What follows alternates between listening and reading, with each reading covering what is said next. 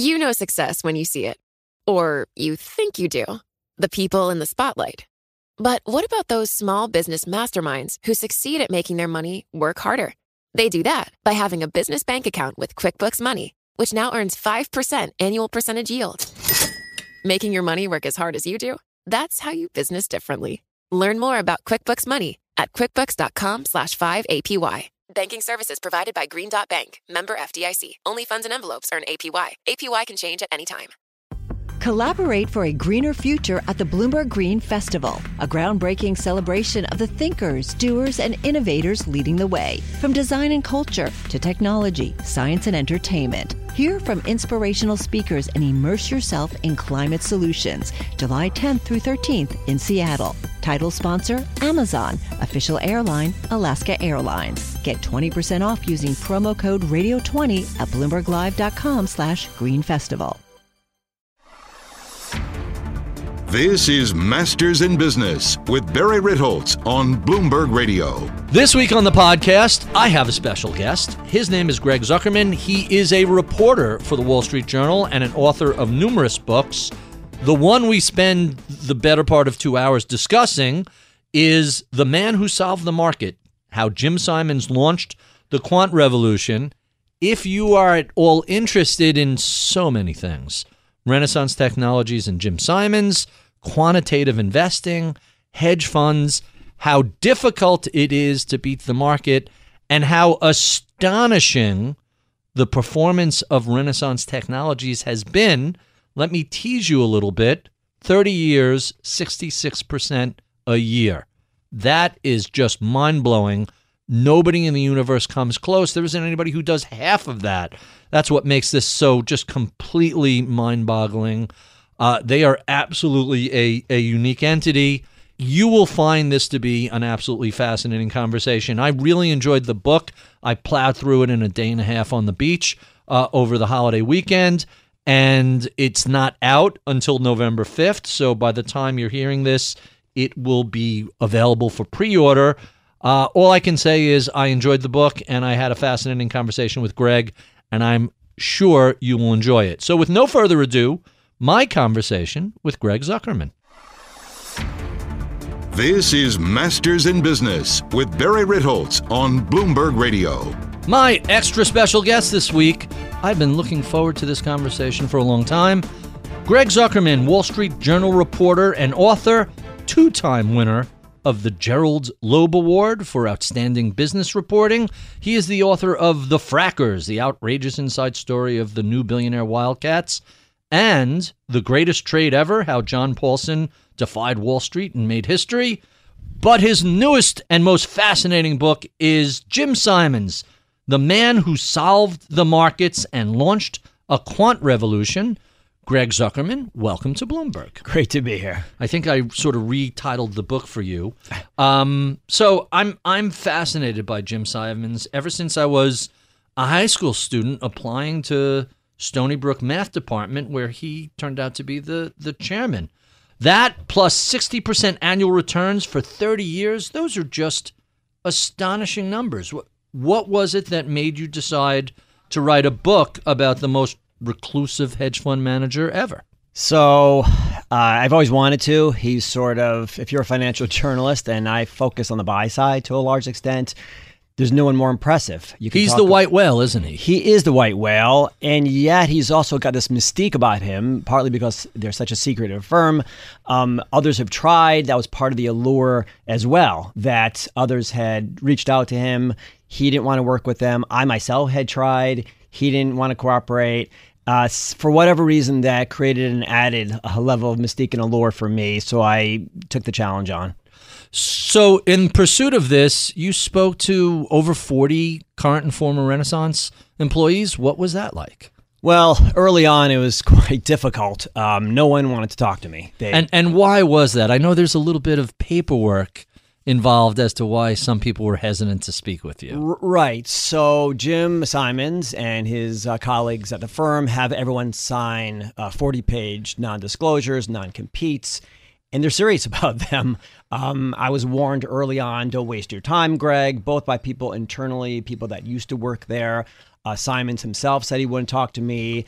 it got worse than that. Simons started telling people I wanted to talk to not to talk to me, not to cooperate with me. In other words, you would set up a conversation with someone, and he would get wind of it and quash it. Yeah, I had meetings set up with senior people in the industry, in the quant world, billionaires who you wouldn't think would care what Jim Simons would think. These are rivals of Renaissance. Right. And yet, right before we were supposed to sit down, they said, sorry, I can't talk to you, Greg. Jim asked me not to. Nobody talks about the family. You describe it as very much like the mafia, right? Yes, we're competing, but there are things you don't do. And one thing you don't do in the quant world is get Jim Simons upset. So here I was being told, don't waste your time. Simons isn't going to work with you. I'm not going to work with you because Jim asked me not to. I literally had my advance, and not insignificant advance from my publisher on my desk in my basement in my home in suburban New Jersey, and I wouldn't cash it because I wanted the ability to hand it back. Because you were concerned you wouldn't be able to get anything done without any cooperation. Right. If you talk to my wife, she can give you all kinds of conversations where I was whining and complaining and just frustrated and concerned that I wouldn't be able to pull this thing off. And at one point, the accounting department from Penguin, they were like, what's the deal with that check? Why hasn't this check clear? Something's wrong, because what author doesn't cash a check? We don't do so well. What was the turning point where you felt, oh, now I'm starting to at least get a little traction with these guys? Right. So I went out to California and I spoke to some former colleagues of Simons who worked with Jim back in the day, back in the 80s and 90s. Early day. Right. And their story was just too fascinating not to do the book, and too compelling. I mean, these are interesting characters. As a writer, you look for just colorful, intriguing individuals, characters that you could write about, and you couldn't do better than these people. They were temperamental, they were high-strung, they were fascinating, they were smart, they'd accomplished all kinds of things in academia, and then they took on this challenge of trying to conquer the markets. So, and there was all kinds of intrigue that I wasn't really aware of behind the scenes. Anger, fights, disputes, screaming matches, things that, when you think of a quant and, mathematicians, maybe just I didn't really think they cool, bled like you and I. Yes, exactly. Right, sort of detached, deliberative, scientific. Right. So when I learned about the early story of Renaissance, and it's quite fascinating, I said, you know what, how do I not write this book? It was a bit of a leap. So I had the early part, but then what do I do about the middle and the later parts where people, there weren't as many people who had retired, who were academics, who might speak to me. These are more recent types of individuals. Some still there. I had to somehow get them to talk. So what was the turning point? When did you start to have these folks speak with you? When I got a good sense for the story, I got some people who work there to open up to me. Mm-hmm. And why they spoke to me, as a writer, you're never 100% sure.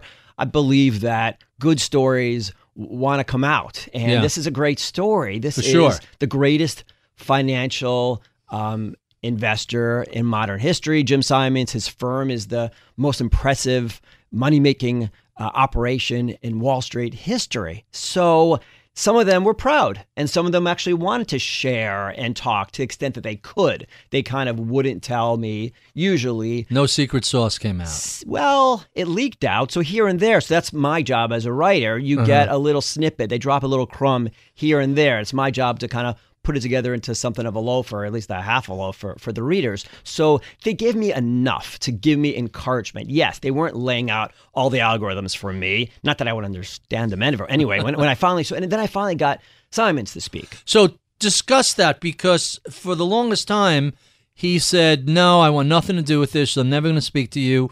How did you finally get him to sit down with you, and how long did you talk to him for? So we had and still have a complicated relationship. He didn't want the book to be written. He still, as of a few months ago, asked, do I really have to write this book?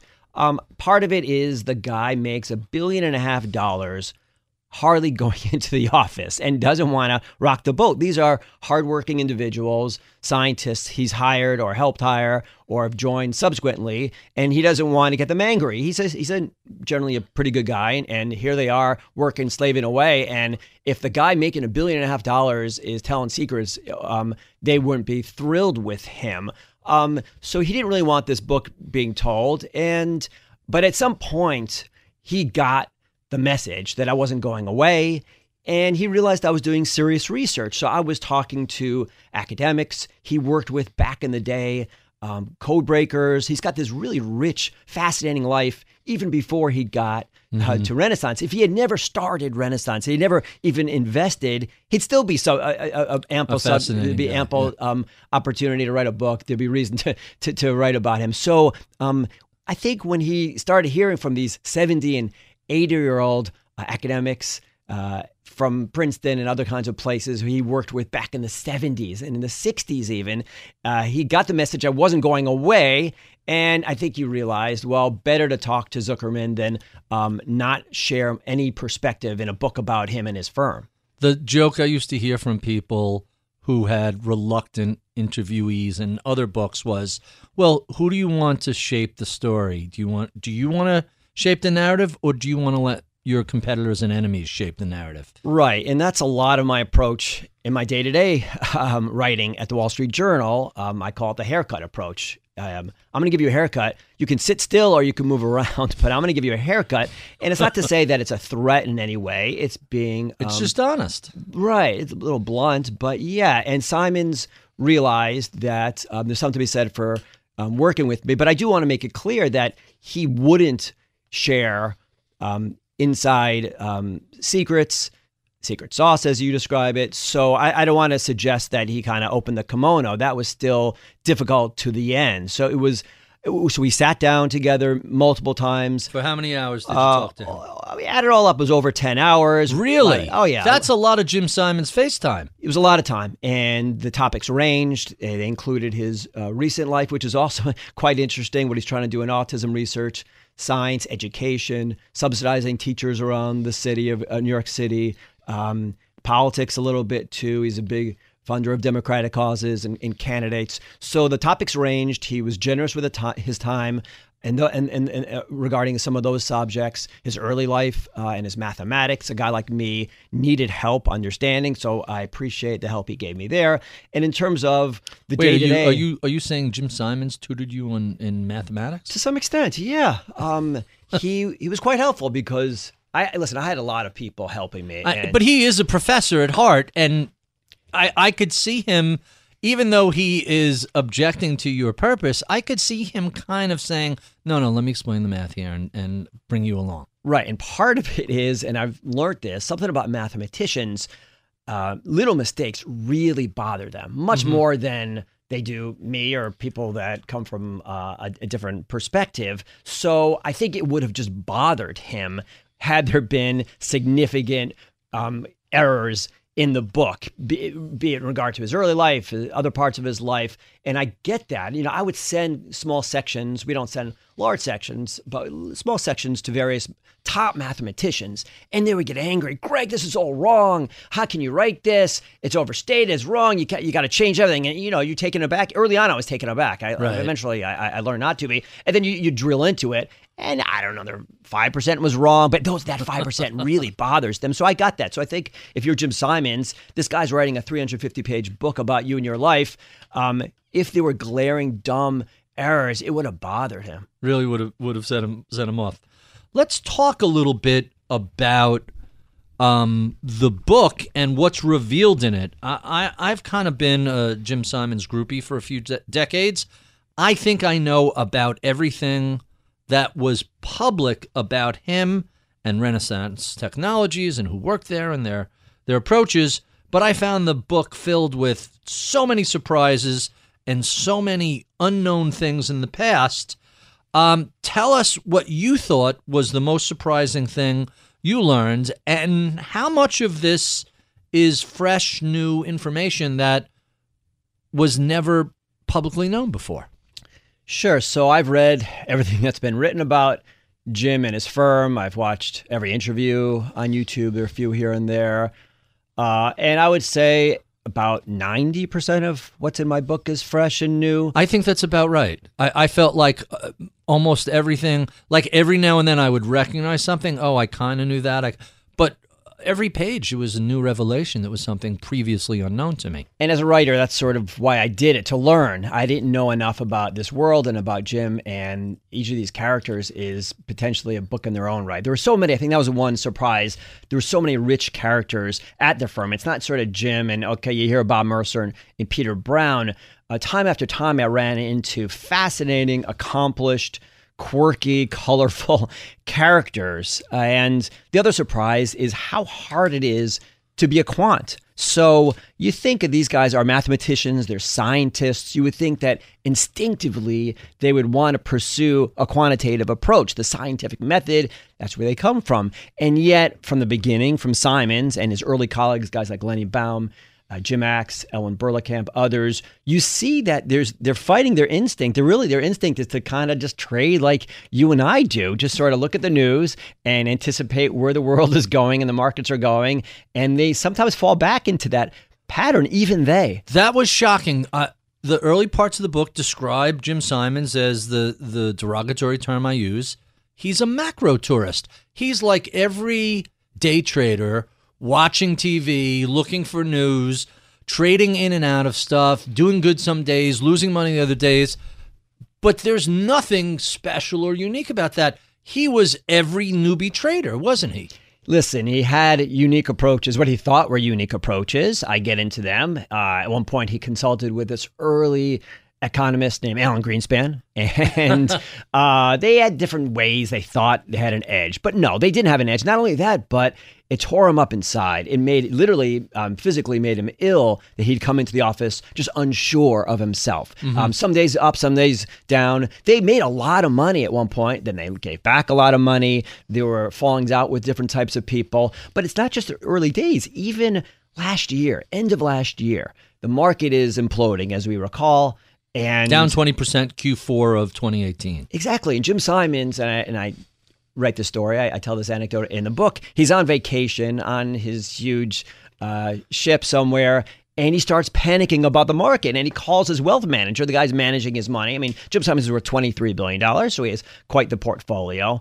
And he's like, hey, maybe we should be buying some insurance here. That's like me panicking. The market's down. Hey, should I be selling? Down 20%. Like that's a big deal. I guess when it's $23 billion, it is a big deal. It is, but he's a guy who made his $23 billion on the scientific approach, on testing ideas, on having a systematic approach to investing, not on these narratives and nervousness and reacting, all these behavioral mistakes that we all make. He was about to make too. So even an 80-year-old, the genius, the guy who solved the market, as I call it, he is apt to trade like everybody else. And the point being, it's not easy being a quant. You have to fight your instincts to some extent, even when you're a scientist and a mathematician.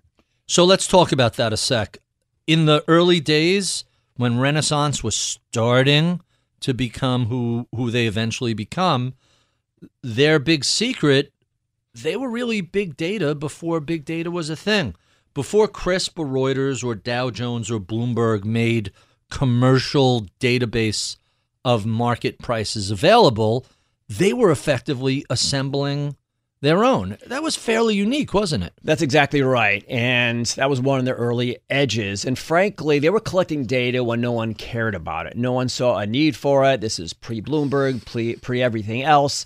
They were going down to the Fed, collecting obscure pieces of data, economic and other. They were going back in history. So it was several years later, but they were collecting stuff from like the late 1800s. And they didn't really have a purpose for a lot of that data at the time. They had this instinct that maybe it was because they were scientists, that the more data, the better. And any kind of data could be helpful, and maybe not right now, but at some point down the road. And yeah, that gave them a complete advantage because then they could test, they could create models, they could do scenarios that others couldn't. And the way I liken it is to a little bit like if you wanted to create a library, how long would it take you? okay, like your public library, your local library, probably take you, I don't know, a few months to collect all the books. But what if you wanted to create the Library of Congress? It'd be pretty impossible. Some of that stuff you just can't get your hands on, and that's what Renaissance still has today, and it does help them. So the cost of building that database, and they were fastidious about making sure the data was clean and up to date and accurate, had to be substantial. The typical hedge fund charges 2 and 20, 2% management fee, 20% of the profits. But Simons thought the cost of the database needs to be passed along to investors. So instead of charging 2 and 20, he charged, brace yourself, 5 and 44. Who the hell would pay that sort of fee? When you're making a lot of money, an LP will pay that kind of fee, and they did. Their returns, which for the first time ever have been released, because it's always been a rumor. You're Appendix 1 or Appendix B, I don't remember which. The end of the book, you note, since 1988, the Medallion has averaged annual returns of 66%. But that's before those 5 and 36 or 5 and 44 fees. Afterwards, it's only 39.1% a year for 30 years. Those are just eye-popping, astonishing returns. Right. As you suggest, you will pay for those kind of returns. You pay almost any fee. They kept raising the fees partly to discourage investors from sticking in the fund, and eventually they kicked out all the investors, and that's part of their secret too, that they capped it. They capped Medallion because they realized it couldn't return these sort of numbers beyond, what is it, $7 billion or $8 billion? $7-8 billion a year. So, you got to give Jim Simons all kinds of credit and his colleagues, and they are the greatest modern day investors in history. But you also want to note that they weren't able to grow it. They knew they couldn't grow it beyond what it is right now. We're talking about the Medallion Fund, $10 billion. So it's not like they kept growing it to $50, $100 billion. They knew they could not get those kinds of returns. And they currently keep the Medallion Fund, or actually it's been that way for 15, 20 years. Is that about right? For just Simons and the employees of Renaissance. Right, which is a wonderful way of keeping talent. Recruiting and retention. Yeah, you don't even have to pay people there. I mean, they do pay nicely, but just the ability to invest in Medallion retains top talent. It also makes them so wealthy, quite frankly, that a lot of these guys, when they leave, and the few women that are working there, when they leave, they're not going to another Wall Street firm. They've made so much money. Right. They're doing philanthropy. They're going back to academia, other interesting things. So it's a great way to retain talent, and it's also a great way to make sure people aren't going to quit and start rivals. So let's talk a little bit about one of the most significant people in the book, other than Jim Simons, and that would be Bob Mercer. He, by the time he joins Renaissance, Simons has figured out how to trade bonds, how to trade currencies, how to trade commodities, but he hasn't cracked equities. So Renaissance is a small, unimportant firm generating some nice returns, helping to make Simons conventionally rich, not a billionaire, but rich. But Mercer comes along. How important is he to the Renaissance story? That's exactly right. So around 1994, Renaissance was an okay, middling kind of firm, respected by those who knew it. Most people had no clue who they were. They were doing nicely, as you suggest, in commodities and currencies, futures, but couldn't make it happen in equities. And for some of the people internally, that was fine. They were getting wealthy. Who cares? But no scale, no influence, they don't leave a mark on Wall Street. And that's what Simons wanted. He wanted to leave a mark on the world broadly and make a lot of money, use that money. And you couldn't do that unless they could crack equities. Because as we know, equities, you can manage much more money in the equity world and relative to the other types of worlds, fixed income and commodities, et cetera. So they were frustrated, and there were a bunch of turning points within the Renaissance story. They almost fell apart a number of times, more than I would have expected. That's another kind of surprise from my research. There were several times where they really, it was touch and go, whether they would keep going or not. So in 1994, there were people within the firm that said, give it up, Jim. Stop trying to figure out equities. And they almost gave it it up. And then this guy, as you suggest, Bob Mercer came along, and Peter Brown, two speech recognition experts from IBM. And they built an improved equities trading system, much improved. The engineering, the technologies was much better. They combined all kinds of different signals and factors into one system, which is one of their great advantages too, as opposed to different models. A lot of different quant firms have multiple different models. They have one system, and it's hard to pull that off. And that's what it took somebody like Bob Mercer to figure that out. So one of the things we haven't talked about, it would be important to bring this up. Simons isn't recruiting people from Wall Street. He's not rating Morgan Stanley or Goldman Sachs. He's rating the IBM Watson team. He's rating academic math and computer science and physics department. He's taking former NSA code breakers and hiring them. This is not the usual team of Wall Street whiz kids. These are really brilliant scientists, academicians, and others. But no one is coming out of Lower Manhattan. They're really a different cut, aren't they? Barry, that speaks to the paradox of the whole Jim Simons and Renaissance story. The very people who figured out the market, who conquered the market, are pretty much the last people you would have expected, because they were people that didn't know anything about the market. Didn't know anything about investing. Not only that, some of them aren't even capitalists internally when you talk to them. So let's stick with that issue. Sure. We'll come back to the academic nature. I'm kind of fascinated by Bob Mercer. The juxtaposition with him is, here's a guy who, by all measures, brilliant, rational, completely mellow and even-tempered, just a data-driven mathematician professionally. But then I guess that's his Dr. Jekyll. But the Mr. Hyde is his personality when it comes to his personal politics is the polar opposite. He's a wild-eyed conspiracy theorist. He trolls the other Renaissance technology employees. Simons is a big Democrat. A lot of the other academics at Renaissance are certainly left of center, if not Democrats or even further left. How does Bob Mercer play in that environment? Yeah, so Bob Mercer is a scientist who demanded internally that everyone stick to the scientific method, and it's a data-driven firm. Everything has to be proved. There's no all instinct, evidence-based. There's no intuition, exactly. And yet, as you suggest, when it comes to his personal beliefs, he believes every insane conspiracy theory out there. It's so shocking compared to who he is professionally. What I'm really trying to emphasize is how different personally his beliefs are.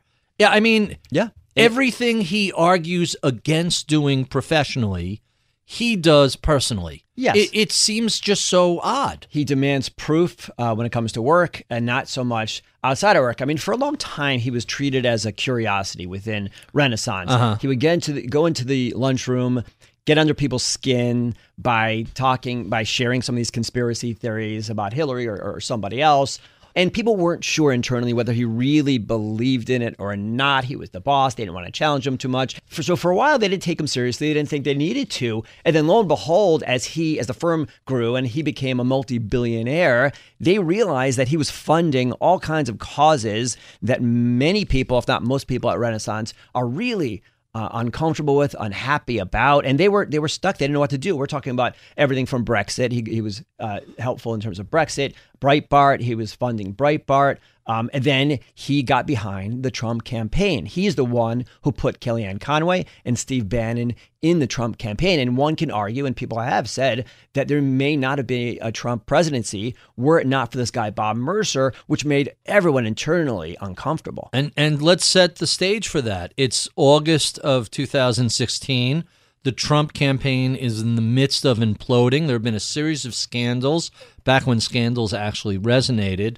The whole Access Hollywood tape comes out. I mean, the Trump campaign was circling the drain before Robert Mercer stepped in with a few handpicked people and a little bit of cash. Right. So what happened was Bob Mercer's daughter, Rebecca Mercer, who kind of runs the political side of things in the family, she ran up to Trump at an event, a campaign event, and said, "You better turn things around or else we're done." And Trump had they been funding him financially? Yeah, first they were Cruz. They were backing Ted Cruz, and after a lunch between Ivanka and Rebecca Mercer, the Mercers switched gears, and also Cruz lost. He got out of the race. Then they switched gears. They became one of the top funders. I think they eventually became the top funder for Trump. So Rebecca Mercer runs up to Donald Trump at an event, says, you're going to lose unless you drastically change things. And Trump kind of acknowledges, like, yeah, what do I do?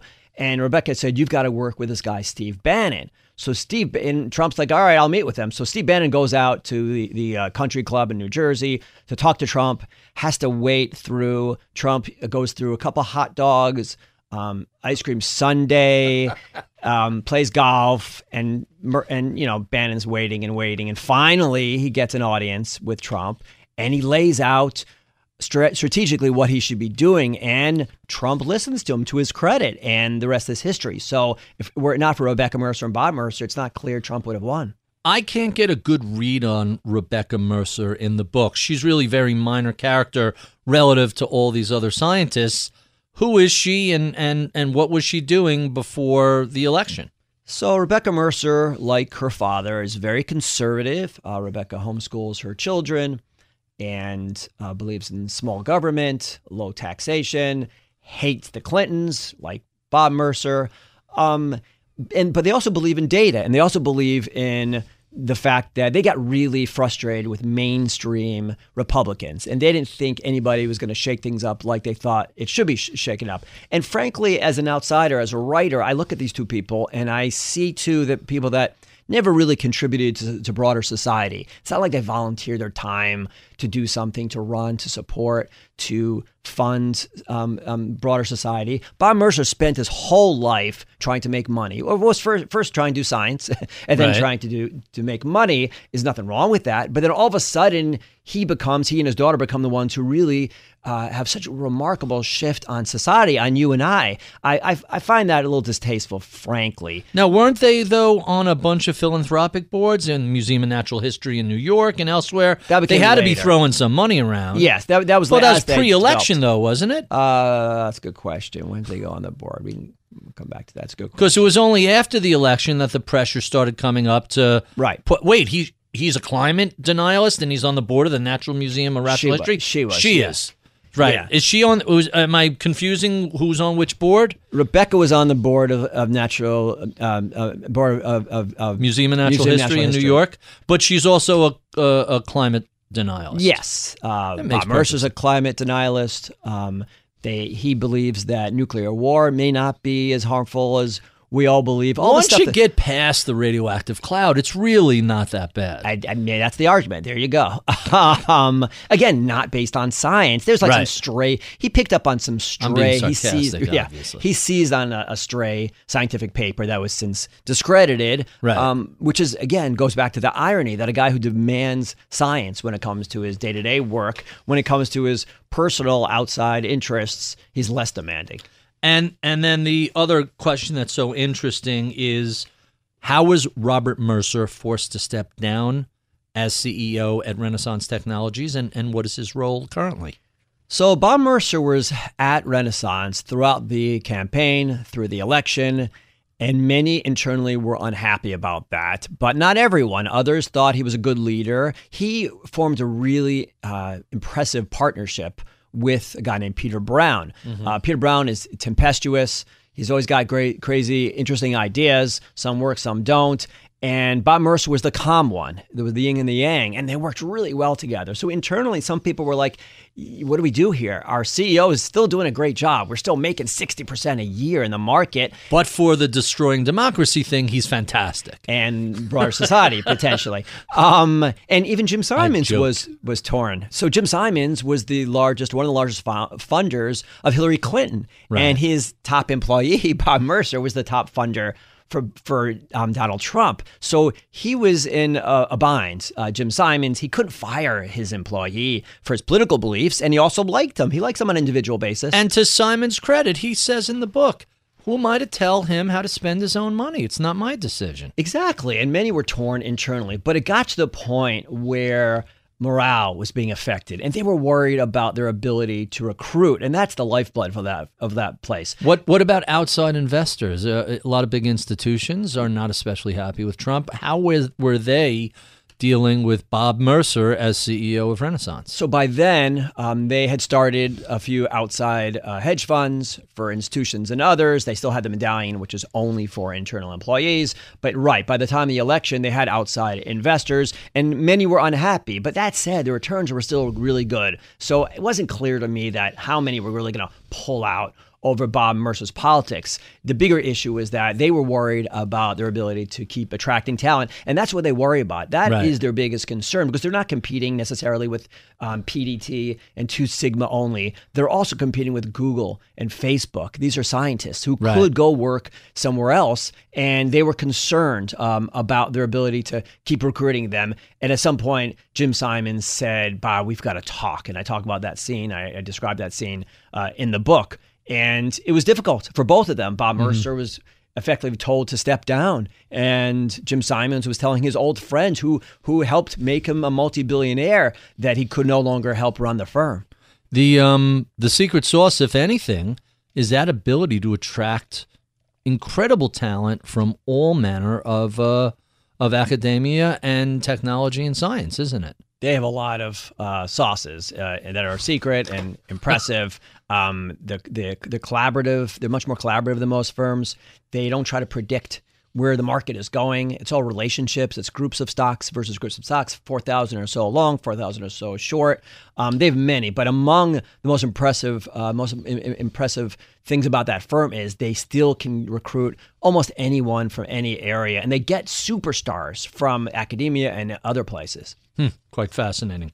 One of the things I found so fascinating from the book that I did not previously put together in my head, but should have, but the book made it clear, Jim Simons is really an outstanding builder of teams. He was deputy director at the subdivision of the National Security Agency Code Group. I'm drawing a blank on their name. CRD it was called at the time. CRD.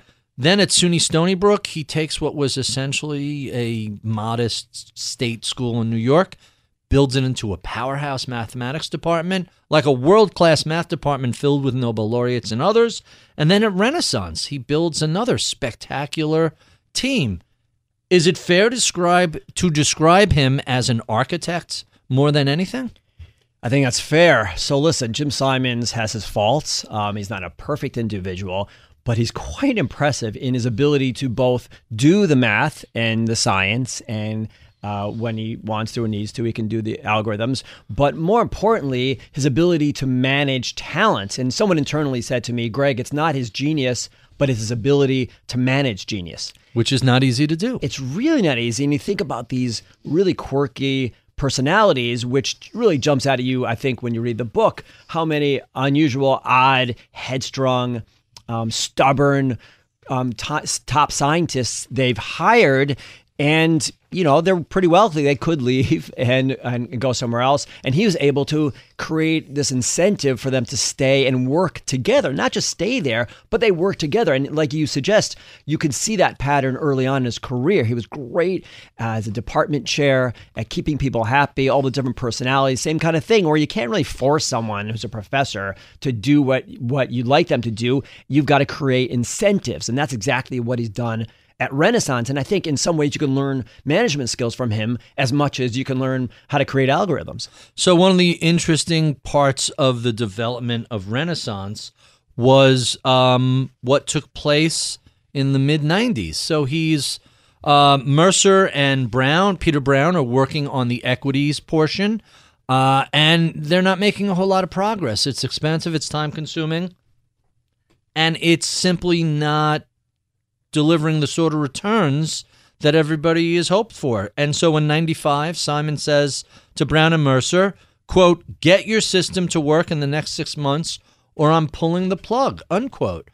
How close was the entire equities portion of Renaissance to never becoming what it became? Oh, it was very close. And one has to also recall or remember or note that Jim Simons had remarkable patience. So he has this optimism that most people don't share. He encourages his people. People were giving up internally about trying to figure out equities. People were saying it's a waste of our resources. Stop distracting us. And Simons kept encouraging his team. And yet, as you note, even he was at his wit's end and ready to move on and gave his employees, his staff, Bob Mercer and Peter Brown, a matter of months to figure it out because they had tried and failed over and over again. And there was a quirk. There was an error in the code. There was an error in the code that a guy named David Magerman, who is a colorful individual. You have to tell. So let's. I was fascinated by that part of the book. So everything seems to make sense abstractly, but it's losing money. It's not making money. And one day, one of the more junior guys decides to literally go through the algorithm, through the actual lines of code, line by line by line by line, and ultimately finds an error where one of the S&P prices is fixed, meaning it's supposed to update automatically, and it doesn't. It's an entry number instead of a variable that pulls the data inaccurately. That's exactly right. So this guy, David Magerman, had just been hired a few years earlier from IBM.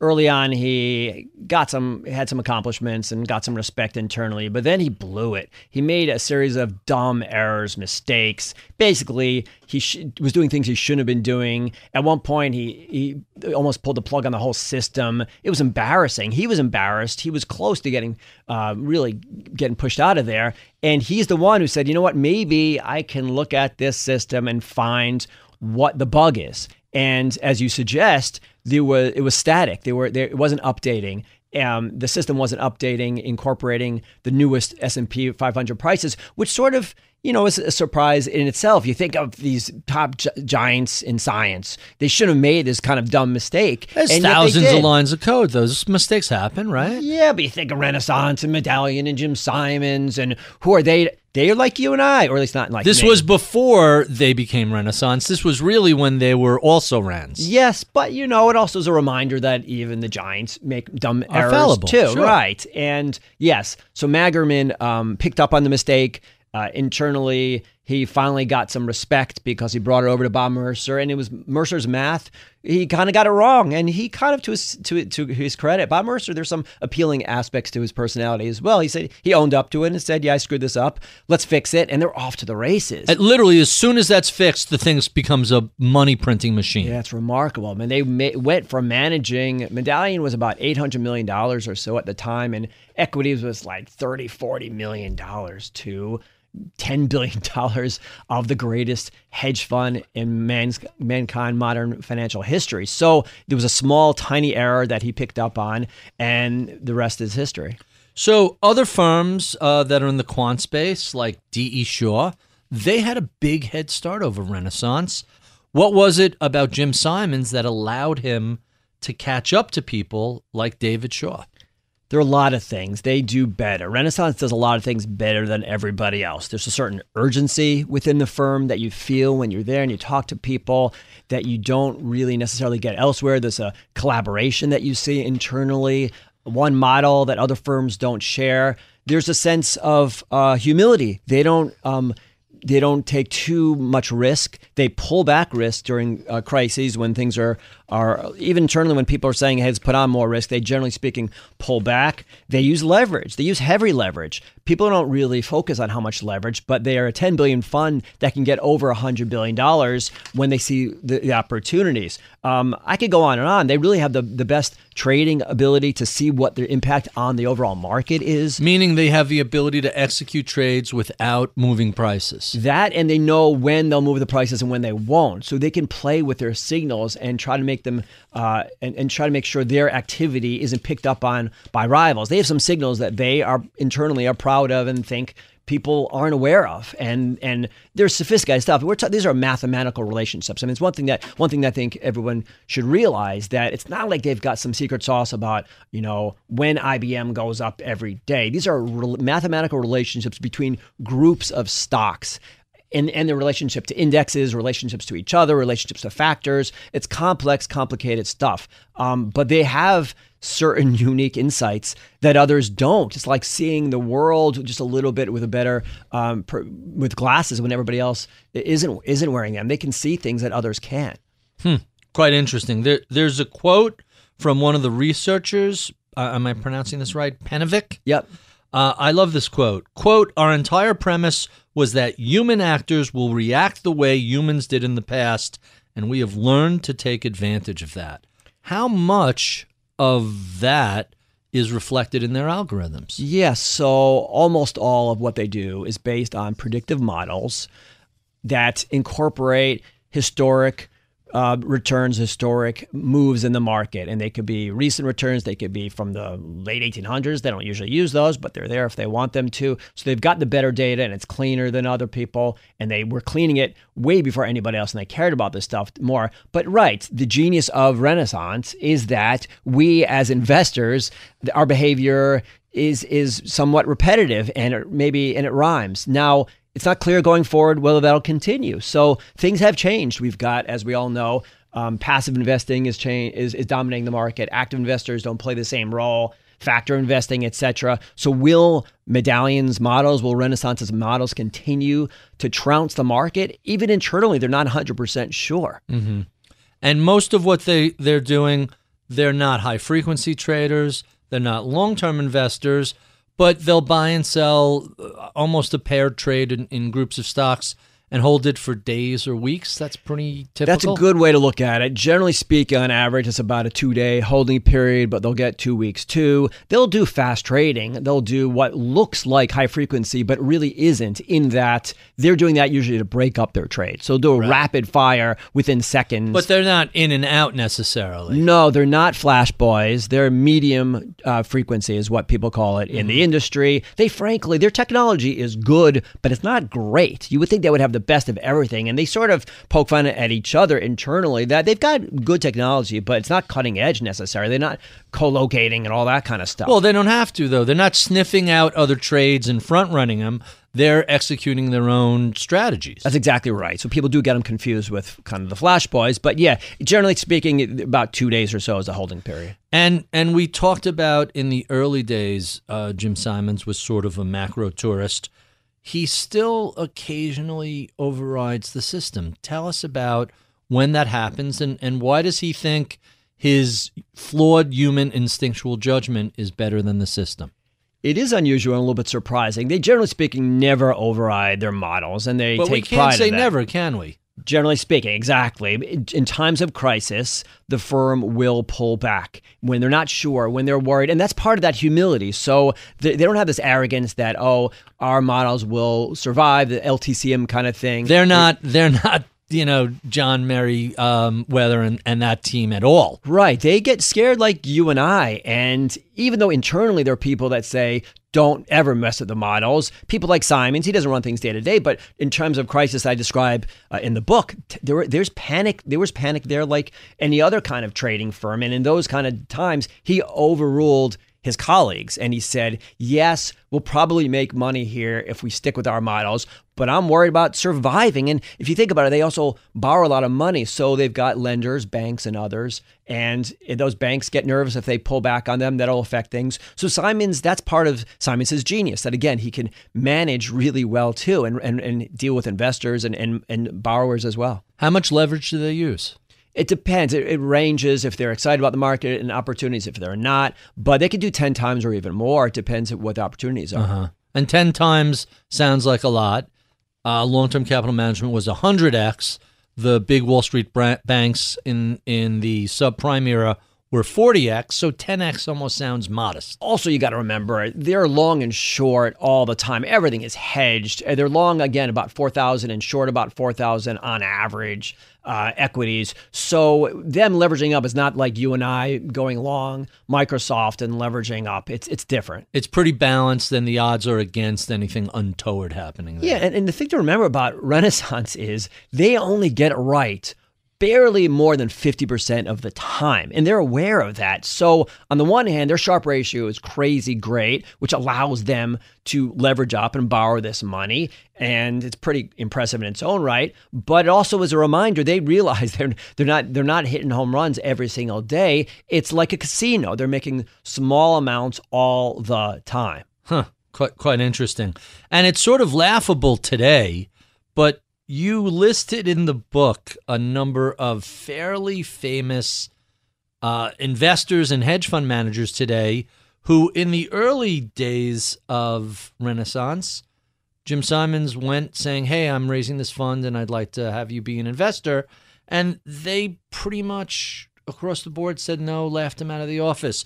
Bruce Kovner, Paul Tudor Jones, who else famously said no to Simons? Sure, Donald Sussman is the key one. Donald Sussman is one of the most respected investors on Wall Street. He backed D.E. Shaw. He's backed a lot of famous investors over the years, and he's a really impressive guy in his own right, got a great track record. And Simons came to him, hat in hand, in 1990 saying, I think I've got it. I think I've figured it out. I'd like some backing from you.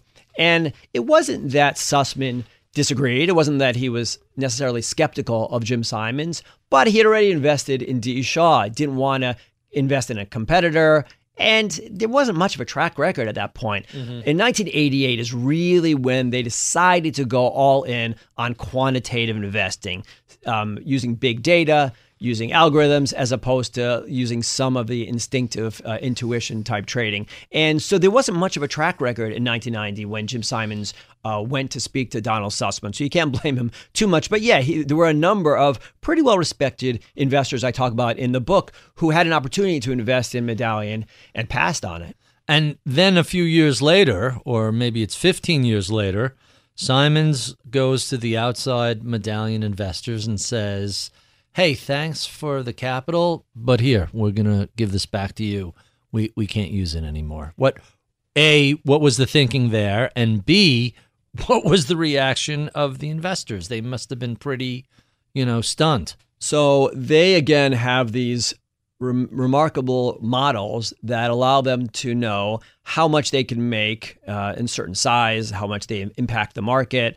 They're pretty sophisticated. And they realize that at 10 billion or more, they're going to really not be able to have those kind of returns. Now, you and I would probably say, fine, instead of being up 66% a year, we'll be up 35% a year and we'll grow this AUM here and make the money. But no, they wanted this hedge fund to be just for them and to have these outstanding, remarkable returns. So they proceeded to kick their LPs out, kick their investors out, and they were not happy. They weren't thrilled. Some of them said, I stuck with you, Jim, through the difficult times, and here you are kicking me out. And he kicked out his friends too. He kicked everybody out. Really? And he basically was just a little cold.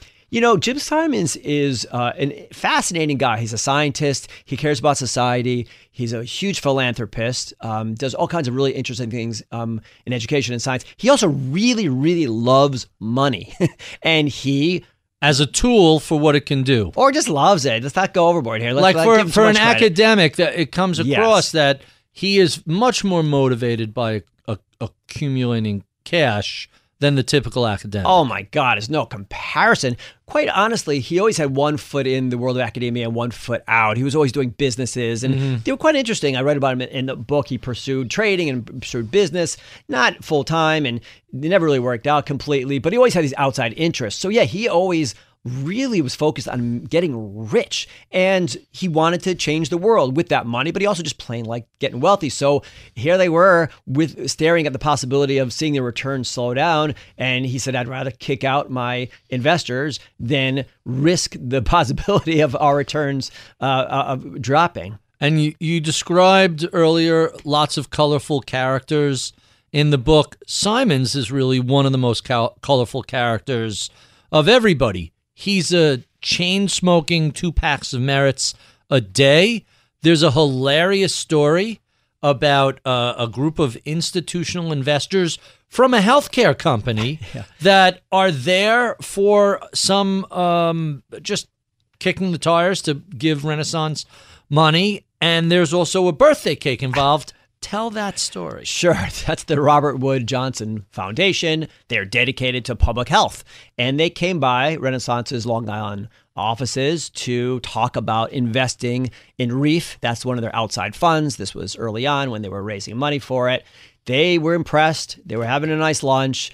People around the table. Simons comes in to finish off the sale. Everyone's all excited. The salesmen at Renaissance can see their commissions. They can imagine how much they're going to be making from this big investment. And Simons, as you suggest, is chain smoking. He doesn't care. He He's smoked with Always me. has a cigarette in his hand. Yeah, cigarette. and he's also, 80, almost 82. So it hasn't really impacted his life. So he's in this meeting, and Simons looks around. No ashtrays. No ashtrays. He's looking for an ashtray, but he needs to ash somewhere. And he sees this big, fancy cake that had been wheeled in to end the dinner, to the lunch, and everyone's going to have a piece of it. So he reaches over and he sticks his cigarette deep into that cake, and he's Jim Simons. He just gets up and waves goodbye, and that thing is sizzling as he exits the room, and everyone's just looking at each other, and the Renaissance salesmen are just dumbfounded aghast, and apoplectic because they've lost their commission. They're sure this is the Robert Wood Johnson Foundation dedicated to public health. So obviously, this guy just ashed in a sizzling vanilla cake right in front of them. They're not going to write a check, but they did nonetheless. Hey, so returns speak for themselves, right? Exactly. And in the book, I was shocked to read this. Someone says to Simons, "You're a scientist. Don't you know about the dangers of smoking?" What was his response? He said to them, it's not clear if this is tongue-in-cheek. It probably wasn't, but he researched his genes. And according to his work, his research, he is one of these unique people that can actually withstand all the chain smoking that he does. He inflicts on his body. He claims his predisposition is to not get lung cancer genetically. He has the lucky, whatever it is, gene that means you can smoke without ill effects. Yes. And is he fooling himself? A little bit like Bob Mercer with his pseudoscience outside of the office. And that's one thing that's kind of jumped out in the book, that these guys are like you and I in so many ways. They've got their foibles, and they get emotional in their life, and they get fights with their wives and screaming matches with their colleagues. And Jim Simons, yes, has convinced himself that he won't be impacted by smoking. And to his credit, it hasn't impacted him. So, once again, he may be right. Huh. Greg, can you stick around a bit? I have a bunch more questions. Sure, I'd be happy to. We have been speaking with Greg Zuckerman, author of The Man Who Solved the Market, How Jim Simons Launched the Quant Revolution. If you enjoy this conversation, be sure and come back for our podcast extras, where we keep the tape rolling and continue discussing all things Renaissance Technologies related. You can find that at iTunes, Google Podcasts, Stitcher, Spotify, wherever your finer podcasts are sold. We love your comments, feedback, and suggestions. You can write to us at mibpodcast@bloomberg.net or give us a review over at Apple iTunes. Check out my weekly column on Bloomberg.com. Sign up for my daily reads at Ritholtz.com. Follow me on Twitter at Ritholtz. I'm Barry Ritholtz. You're listening to Masters in Business on Bloomberg Radio. Success is more than the final destination. It's a path you take one step at a time. It's discipline, it's teamwork, and it's the drive and passion inside of us that comes before all recognition. It's what Stifel's been doing for over 130 years. Quietly, yet strategically, Stifel's become one of the fastest growing wealth management and investment banking firms in the country. Our financial advisors go beyond traditional wealth management to provide clients with direct access to one of the industry's largest equity research franchises and a leading middle market investment bank, because success is the drive it takes to keep climbing, the passion to keep investing, the best of each of us made better by the best in all of us. And that is where success meets success. Start your journey at Stifel.com. That's STIFEL.com. Stifel Nicholas and Company Incorporated, member SIPC and NYSE. Welcome to the podcast. Greg, thank you so much for doing this. I have to tell you, I really, really enjoyed the book, not just because I'm fascinated by Renaissance, and I've had a handful of dealings with Jim Simons without his involvement. He and I have never met. But when I was a high school student trying to figure out where to go to school, I toured Stony Brook, and there goes the outgoing math department chairman. If you would have met him, you would never have given him a penny. The joke about all these people who passed on him, he had this scruffy beard and yellow fingers from nobody. I could see how people wouldn't have taken him seriously. Yeah. But I have to tell you, I and there's a funny story that I can't verify about the alumni department at Stony Brook. I can't even share publicly because I don't know if it's true, but if it is, it's pretty hilarious. I really enjoyed the book. I normally take a ton of notes, and the books are always marked up and underlined and with Post-its and, here's a question and here's a topic. There really is zero writing in the book because I read it like a thriller. It's a fascinating tale about really an amazing story with really interesting people. You did a really nice job on this. Thank you. What was the process like writing this? This had to be quite a monstrosity to put together. It was hard. It's the hardest thing I ever did in my life. Really? Oh, by far. I could totally see that. The challenges were getting people to talk, and even when they started talking, understanding what they were telling me. And I'm not a math guy. I had to understand this is a different language, quant to some extent. And even at that point, trying to make it into a narrative. As you suggest, I want to try to appeal to everyone, the quantity-type people, mathematicians, scientists, but also just the average nonfiction reader. I think you accomplished that. I did. There were a few times where I'm working all night in my basement, and I hear some sound upstairs, and I'm like, oh, my kids left the TV on again.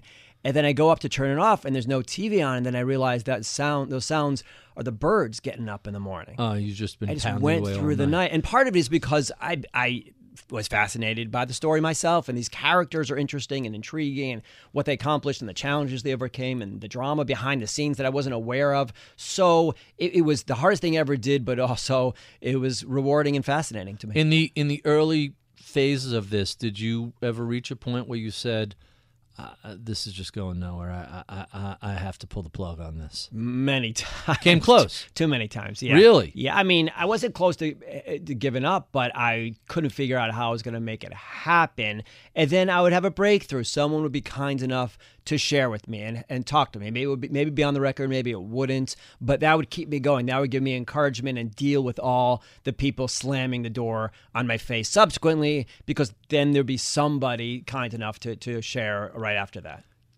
When you spoke to people off the record, how do you use that if you're telling somebody, I'm not going to quote you, I'm not going to use this, how do you work that into the story? Does it just give you enough background, or what do you do with off-the-record conversations? And was Simons on or off the record with you? Right, so I don't do off-the-record. Off-the-record, the way we define it at the Wall Street Journal, means you can't use that information, but I was up front with all these people and saying, I'd like to use your information on background, meaning I can use it. Right, but I won't name you, I won't quote you, I won't cite you. And I said, I've been around a little bit, so I have a certain reputation, and I said, I'm not going to burn you. There's no incentive for me to burn you. I'm not going to name you. I'm not going to tell anybody at Renaissance that we're talking. So I got people sufficiently comfortable. And Jim Simons was pretty darn open and frank and transparent, I have to tell you, about what he wanted to speak about. Again, I want to make clear that he wasn't opening the kimono and telling me all his signals. I had to get that stuff on my own, and how he dealt with certain things and the setbacks and the narrative and the drama behind the scenes. But he was quite cooperative about other things, and I have to thank him for that. So the early cancellations, the Cosa Nostra, Simons, don't say anything. After you speak with Simons, do you circle back with the early cancelers?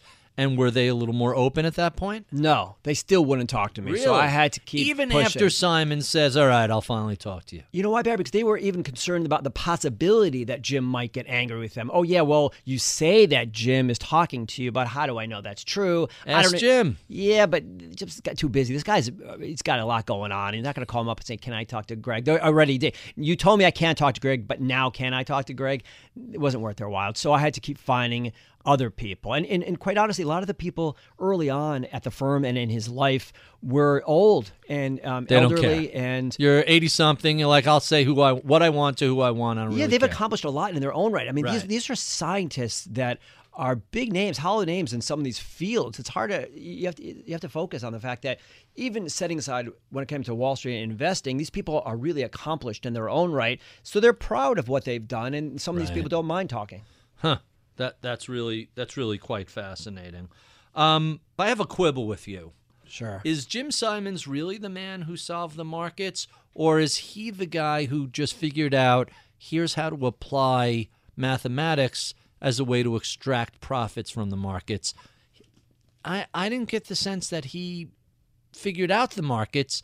The markets are just a means to an end for him. Yeah, to the extent that he's recorded these remarkable returns. Eye-popping returns. To that extent, he solved the market. But right, there's no hidden understanding that jumps out at you that he knows that you and I don't know. He's as flummoxed by the day-to-day moves as anyone else. What he does, and his colleagues really do understand, is that what impacts prices is a lot more than you and I are aware of. Now, they've got whole levels of factors that aren't included in the AQRs and the stuff that you can buy off the shelf, et cetera. So they have a better understanding of the market, I would argue, than anyone else. But maybe it's a little overstated to say they completely solved it.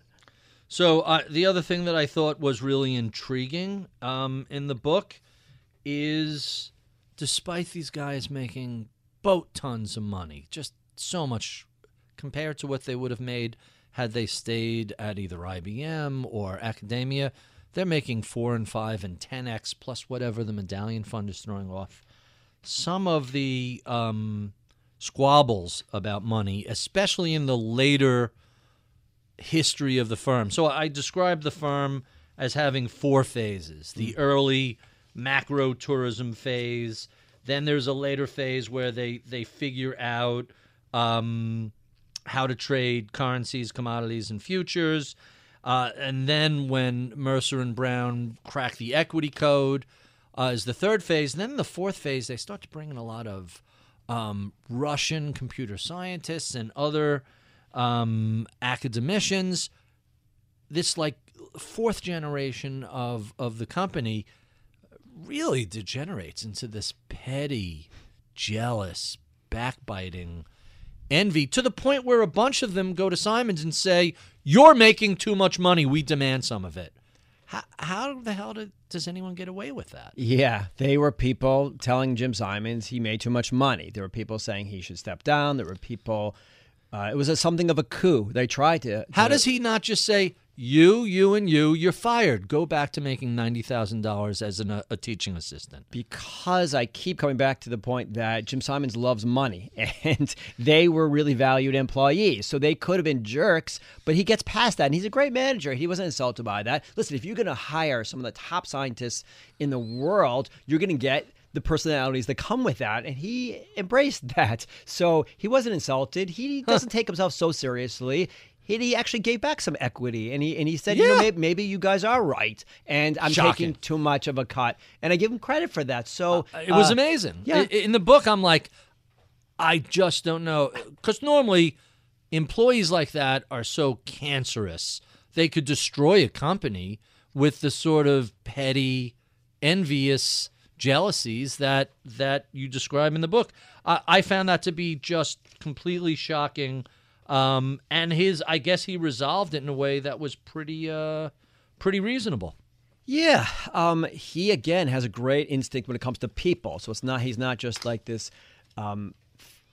quant focused on money and numbers and algorithms. He understands people and what drives them, and he thought he could work with some of the people leading the coup. Yes, they were headstrong and tempestuous and difficult, but they had potential as managers, and he was right. He actually he turned them into pretty good managers. So for whatever reason, he's got these talents on both sides of the equation. So who's running Renaissance Technologies now? It's not Jim Simons as CEO, and it's not Robert Mercer. Right. Who's running the day-to-day? It's Peter Brown, who's a former IBM scientist. Used to work closely with Mercer. Yep. And was considered the more wild of the two. Yes, and when he took over, when Bob Mercer stepped down, people internally were concerned because, as I said, Peter Brown is a little bit tempestuous and gets emotional sometimes. I describe a couple scenes in my book where he panicked and he got nervous and he got scared. This was years ago, and he learned from those lessons. And later on, when in market difficulties, he didn't react that same way.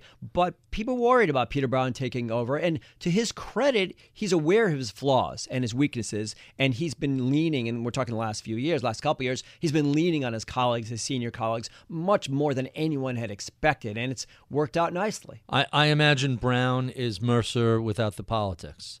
Or at least in actuality, because he's still working closely with Mercer. Yeah, but very different personalities. For sure. Bob Mercer is this cool customer. You can't read him. Even his colleagues don't really understand. He's so unemotional. They don't understand where he stands on certain issues. You do not wonder when it comes to Peter Brown. So in some ways, they offset each other. They worked really, they melded, and they meshed really well together. And what is Jim Simons doing today, day to day at Renaissance? So he barely goes in the office, and yet he makes about $1.5 billion a year. So why retire? Pretty good gig, yeah. But really, but it's not to say he's not very hard at work.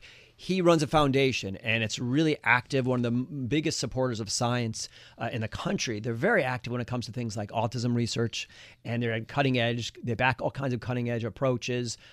He supports, he funds, he subsidizes the salaries of high school math and science teachers in New York City, 10,000 of them, because he doesn't want so many leaving to go work for places like Renaissance. What does that cost to subsidize? That's got to be giant. Well, it depends how many each year, but it's huge amounts, millions of dollars. I mean, he's worth $23 billion. But to his credit, he's on the cutting edge of all kinds of different approaches when it comes to science, education.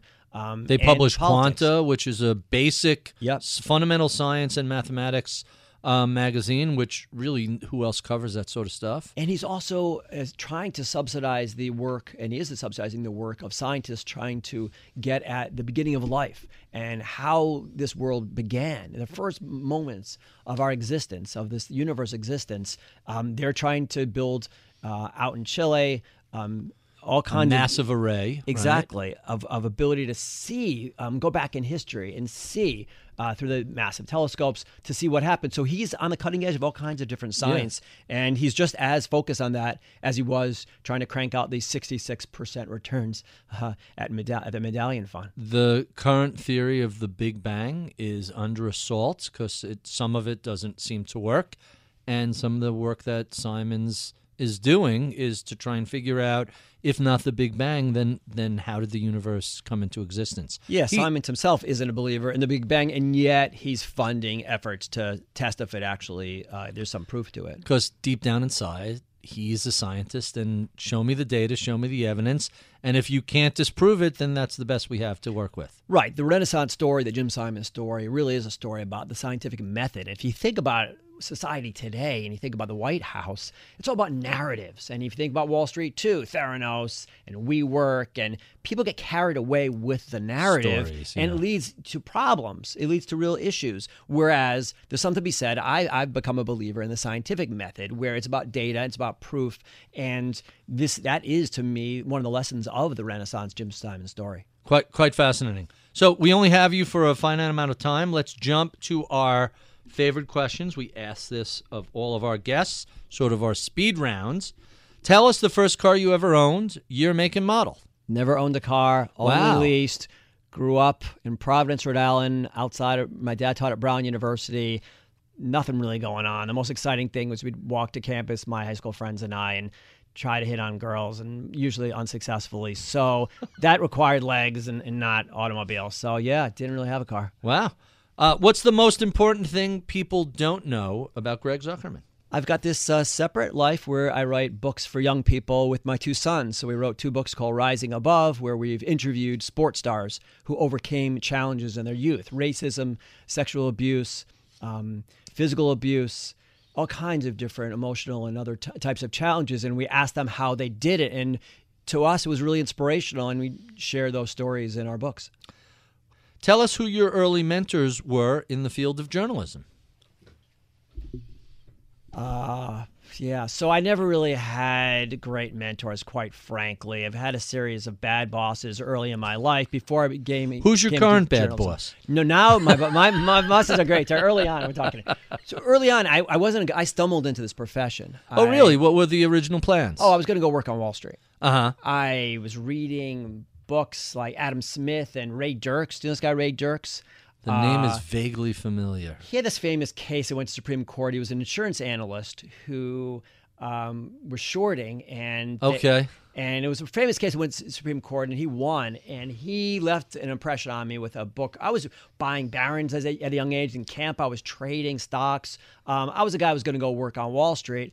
And I didn't really do any summer kind of jobs. I was working in camps and didn't really have any experience, didn't know anyone. My dad was an academic, and I graduated, and I did well. I went to Brandeis University, did well, and I couldn't even get an interview on Wall Street. It was 1989. It was after the market had crashed a couple years earlier, and I stumbled around. I started some businesses, and some worked, some didn't. And then I went in one day and interviewed to be a financial journalist. I'm like, wait, I love writing and I love Wall Street. They're going to pay me to write about Wall Street? How great is that?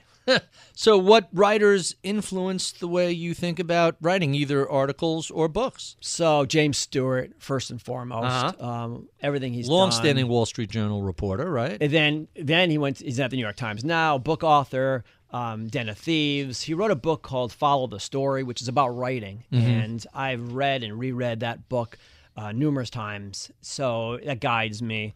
There's an editor at the Journal named Mike Sicanalfi, who I've learned a lot from. He's an investigative editor. We had a Pulitzer package that we won this past year, and he was the editor of that group, and he has left a big influence on me.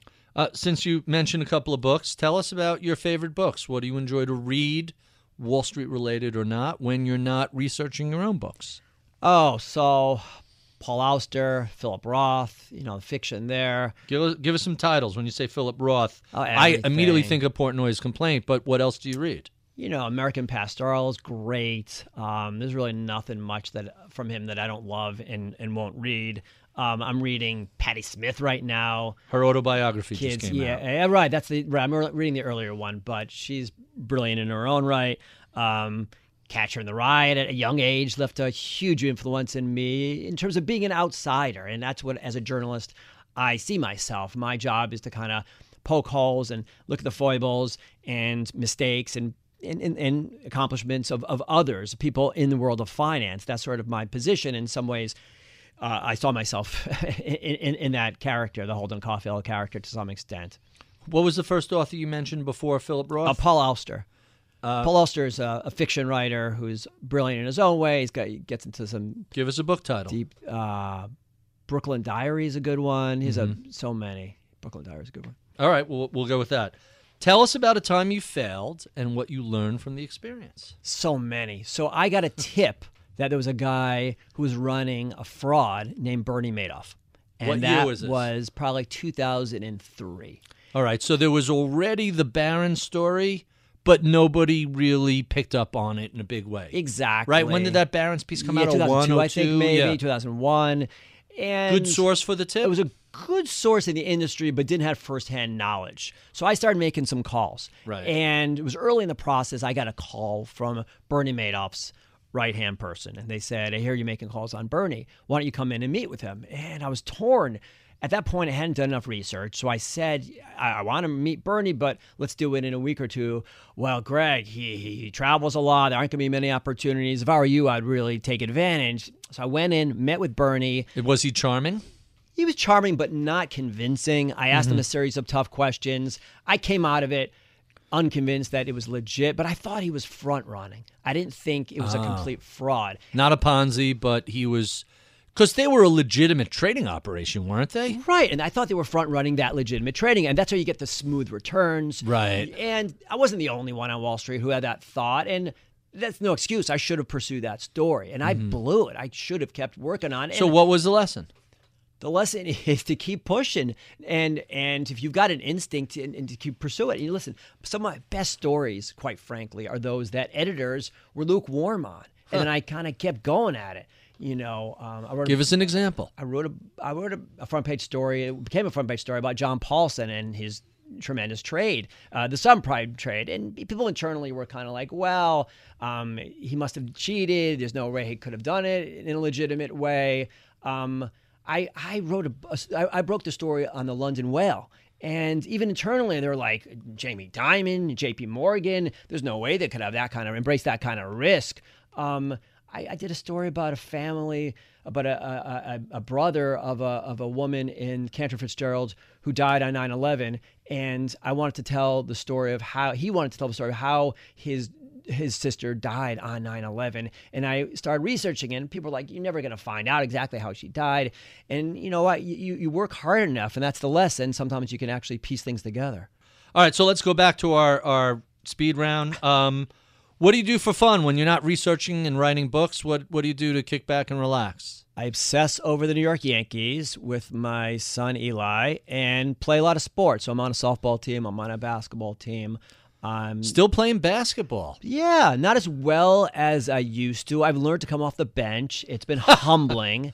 Yeah. Listen, I'm a short Jewish like guy. 40, so it's not like 40 is where that all goes to hell. Right, I'm at the point where you have a good run, good workout, and you're kind of happy about that. But I'm pretty competitive. So, hey, listen, if I can contribute, then I'm proud at this point. I don't need to start and dominate like I was a quick, good pass-first point guard back in the day. And if I can come off the bench and help, that's fine today. Mm-hmm. That's kind of fun. Let's talk about journalism a little bit. What are you most optimistic about today, and what are you most pessimistic about? I'll start with most pessimistic. That's an easy question, right? I guess it's a difficult time in some ways for journalists. We're at a time where it's more, it's open season to some extent. You can criticize, you can be open in your criticism. So I wrote a story about Jeff Gundlach a couple of years ago. Double Line, fastest growing mutual fund ever to $100 billion. The new bond king. Exactly. So in case people don't know who he is. And my story was sort of obvious. It was they had peaked in AUM. They lost some money. People were coming out. It wasn't like a flood of money. And the returns were good, but they're no longer great. And I wrote this story, and they were they came back hard at me, both privately and publicly. So he gets on this conference call and he starts insulting me. He calls he says Mother Zucker, he calls me publicly. And Mother Zucker was kind of amusing. That is amusing. Yeah. You gotta like that. Yeah, you gotta like that. So there won't be the greatest bond trader ever? The man who solved the bond market's not coming anytime soon? Do that book, sure. If he does something special, that would be a new challenge. I like the challenge.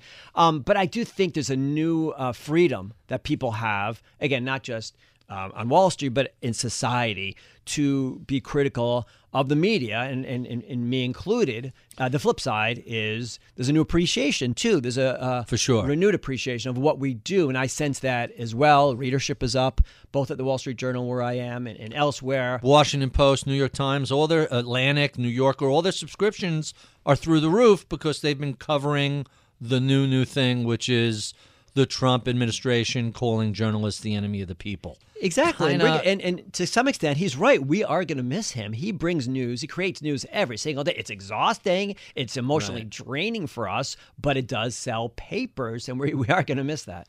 So we had an interesting conversation about politics in the 2020 election, and a bunch of people were talking about what could lead to Trump losing his reelection campaign. And my position was Trump fatigue. I was praying after the 26th election. All right, now that's over. We can get back to normal. I think it's used the word exhausting. People just want to get back to normal. It's never ending and it's too much. Yes. Whether you agree with it or disagree with it, it's like, you know what? I'd like to go through a day where the president is not 3 front page stories every day. Yeah, the question is, do people feel that way in the swing states and in our country? It's Pennsylvania and Ohio. It's fascinating. Basically, not even Ohio, I don't think. I think Trump's got Ohio. Florida, maybe Pennsylvania. Pennsylvania, Wisconsin and Michigan are going the other way. It's Pennsylvania, Ohio, New Hampshire, maybe a toss-up at this point. Small, but it doesn't mean as much. But if you look at, he won 3 states by 77,000 votes, and that put him over the top. Right. So whatever we talk about nationally is irrelevant. How those 3 states going to vote? It's fascinating. And that's Pennsylvania, Ohio, Florida, plus Michigan and Wisconsin. The real question to me is, if he loses, what does he do? And what happens? That's fascinating. Does he leave? And what happens with? Oh no! So my wife is in the same camp as you. There's no way on God's green earth he stays if he loses. And P.S. I think the Secret Service would march him out of the White House. Our job is to protect you, but also to uphold the Constitution. Most people agree with you. I agree. I don't see that Wall as a Street, threat. Talk to people in D.C. I was just down in D.C. I think that's a really far-fetched threat. Agreed. I'm just throwing it, I know people. There are a bunch of people who wonder about something that. Listen, if you're a macro tourist, as I am, and to some extent looking at where the world politics, is, me too. Right. You got to at least consider all kinds of possibilities nowadays, more than ever. Right. To say the least. And what are you most optimistic about with journalism? I just spoke to a group down in the D.C. area, students, and it's easier to have a voice. You can start a podcast, you can start a blog, you can break news locally, you can be on Twitter. Did it. I'm sorry? Did it. There you go. Right. Yeah, you could do any of those things. Yeah, there are new ways to have a voice that in the past there weren't. You don't have to be in the mainstream media necessarily to have influence and have an impact. So, and you still can have impact and improve things and write about people. And that's one thing I always tell journalists, focus on the people. You can get at important themes through the individuals, and they make for the most memorable stories, at least the way I look at it. We didn't talk about the John Paulson trade at all, so I'm going to move this back to the earlier part. This will be the last question of the regular discussion, but I want to bring it up here. So you write a book about John Paulson, the greatest trade ever, but I find there's some really interesting oddities about the trade. Not that it's not legit, but whether or not it was really John Paulson who deserves all the credit. Paolo Pellegrini is his research assistant, seems to be the person who comes up with the idea, brings it to Paulson, has to twist his arm a little bit to get him behind it. The trade makes literally $5 billion, $6 billion for the fund. Paulson, and I don't remember if this was your book or your article or somewhere else, it's all a blur. Paulson gives Pellegrini a bonus check for $250 million. Am I remembering that correctly? Or was it more? It was $175. There's a funny story where $175 million. Right. And Pellegrini's response is $175 million. I quit. Is that fair? It wasn't right then. It was later on he quit. And how much later was it? It was a good 6 months later, and it wasn't necessarily. He was okay with that. He was. $175 million. How do you be upset about that?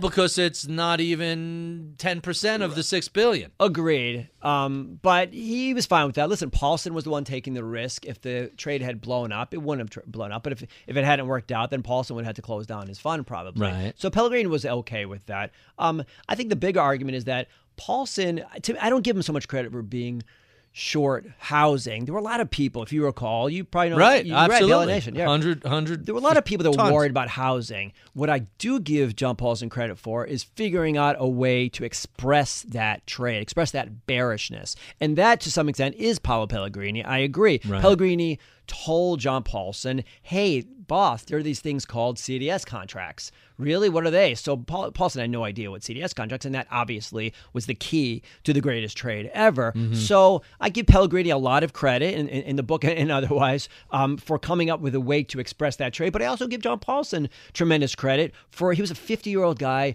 who didn't know anything about the debt markets, and he threw himself into learning about how to express that trade when lots of other people were sticking with equities and shorting equities. So the postscript to Paulson is 2 subsequent hedge fund performances. Pellegrini launches his own fund, quickly raises $1 billion as the guy behind the Paulson trade. I think the first year he just shoots the lights out. It's like 88%. Good memory, yeah. Some crazy number. The second year, they're barely up for 8%, 6%, something like that. The third year, they're negative. They return the money, and he basically retires to some island in the Caribbean. More or less accurate? More or less, yeah. So that's astonishing. Paulson, on the other hand, the fund scales up to $46 billion. He becomes a macro tourist in gold and other things. It's a terrible bet. He's a big buyer at the peak. The fund puts up some pretty crappy numbers for a couple of years, and now the fund is back to what? Single-digit billions? And it's mostly his money, too. Right. Yeah. So it's become a family office, and he proceeded to lose $20 or $30 billion. So someone said, and I haven't verified this, but career-wise, net, he's a money loser for his outside investors. I think it's close. And I would argue that he missed the lesson of the greatest trade ever. Why do I call it the greatest trade ever? Because it had limited downside and remarkable upside. And frankly, that's what he did his whole career. Even when he was a risk arb, he was getting into positions a little riskier than most other risk arbs, but they had potential for upside. A new buyer comes in a merger deal, and limited downside because I already had a deal. His whole career, he was doing those kind of trades until he did the greatest trade ever. And then he took on all this new money and he started betting on banks and on pharmaceutical companies and gold, lots of upside, but also lots of downside. He missed the lesson. The exact opposite of what Simons did with Medallion. Hey, this won't scale, and we want to make sure our upside and downside That's a great risk point. reward is balanced.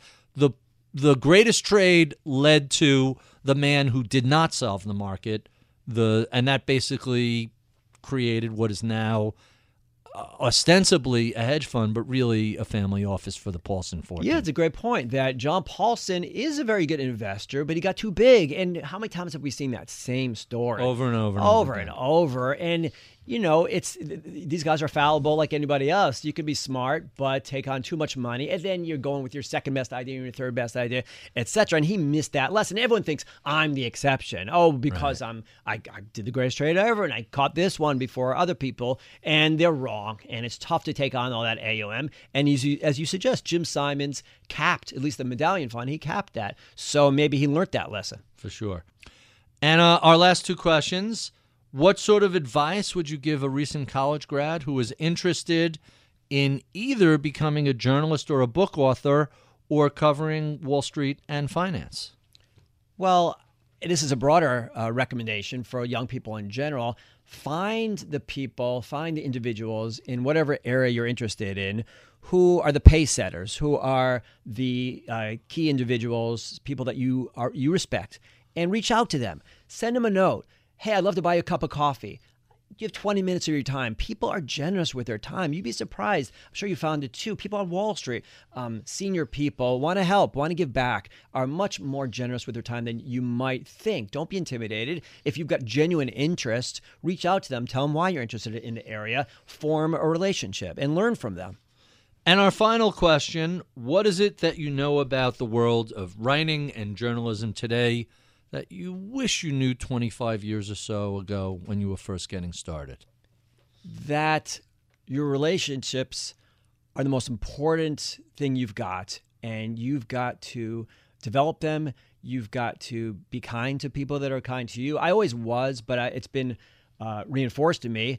But also the fact that our reputations are created and recreated almost on a daily basis. So you can be doing poorly at your job. I've had times at the Wall Street Journal where I was low man on the totem pole, and people didn't really give me good assignments. And you can change that. That's the beauty of it. You go break a story. You can change. Your reputation can transform. And if you blow it, your reputation is impacted too. So don't make any mistakes, but don't lose hope. Just tomorrow's a new day. Go break a story. Quite fascinating. We have been speaking with Gregory Zuckerman, the author of The Man Who Solved the Market, How Jim Simons Launched the Quant Revolution. If you enjoy this conversation, well, be sure and look up an inch or down an inch on Apple iTunes, where you can see any of our previous 258 conversations we've had over the past 5+ years. We love your comments, feedback, and suggestions. Write to us at mibpodcast@bloomberg.net. Go to Apple iTunes and give us a review. I would be remiss if I did not thank the crack staff who helps put together this conversation each week. Carolyn O'Brien is my audio engineer. Atika Valbrun is our project manager. Michael Batnick is my reluctant head of research. Mike Boyle is my producer. I'm Barry Ritholtz. You've been listening to Masters in Business on Bloomberg Radio.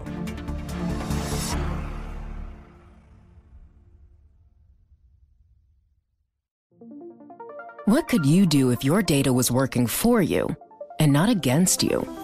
With Bloomberg delivering enterprise data directly to your systems, you get easy access to the details you want, optimized for higher level analysis, and financial data experts committed to helping you maximize your every move.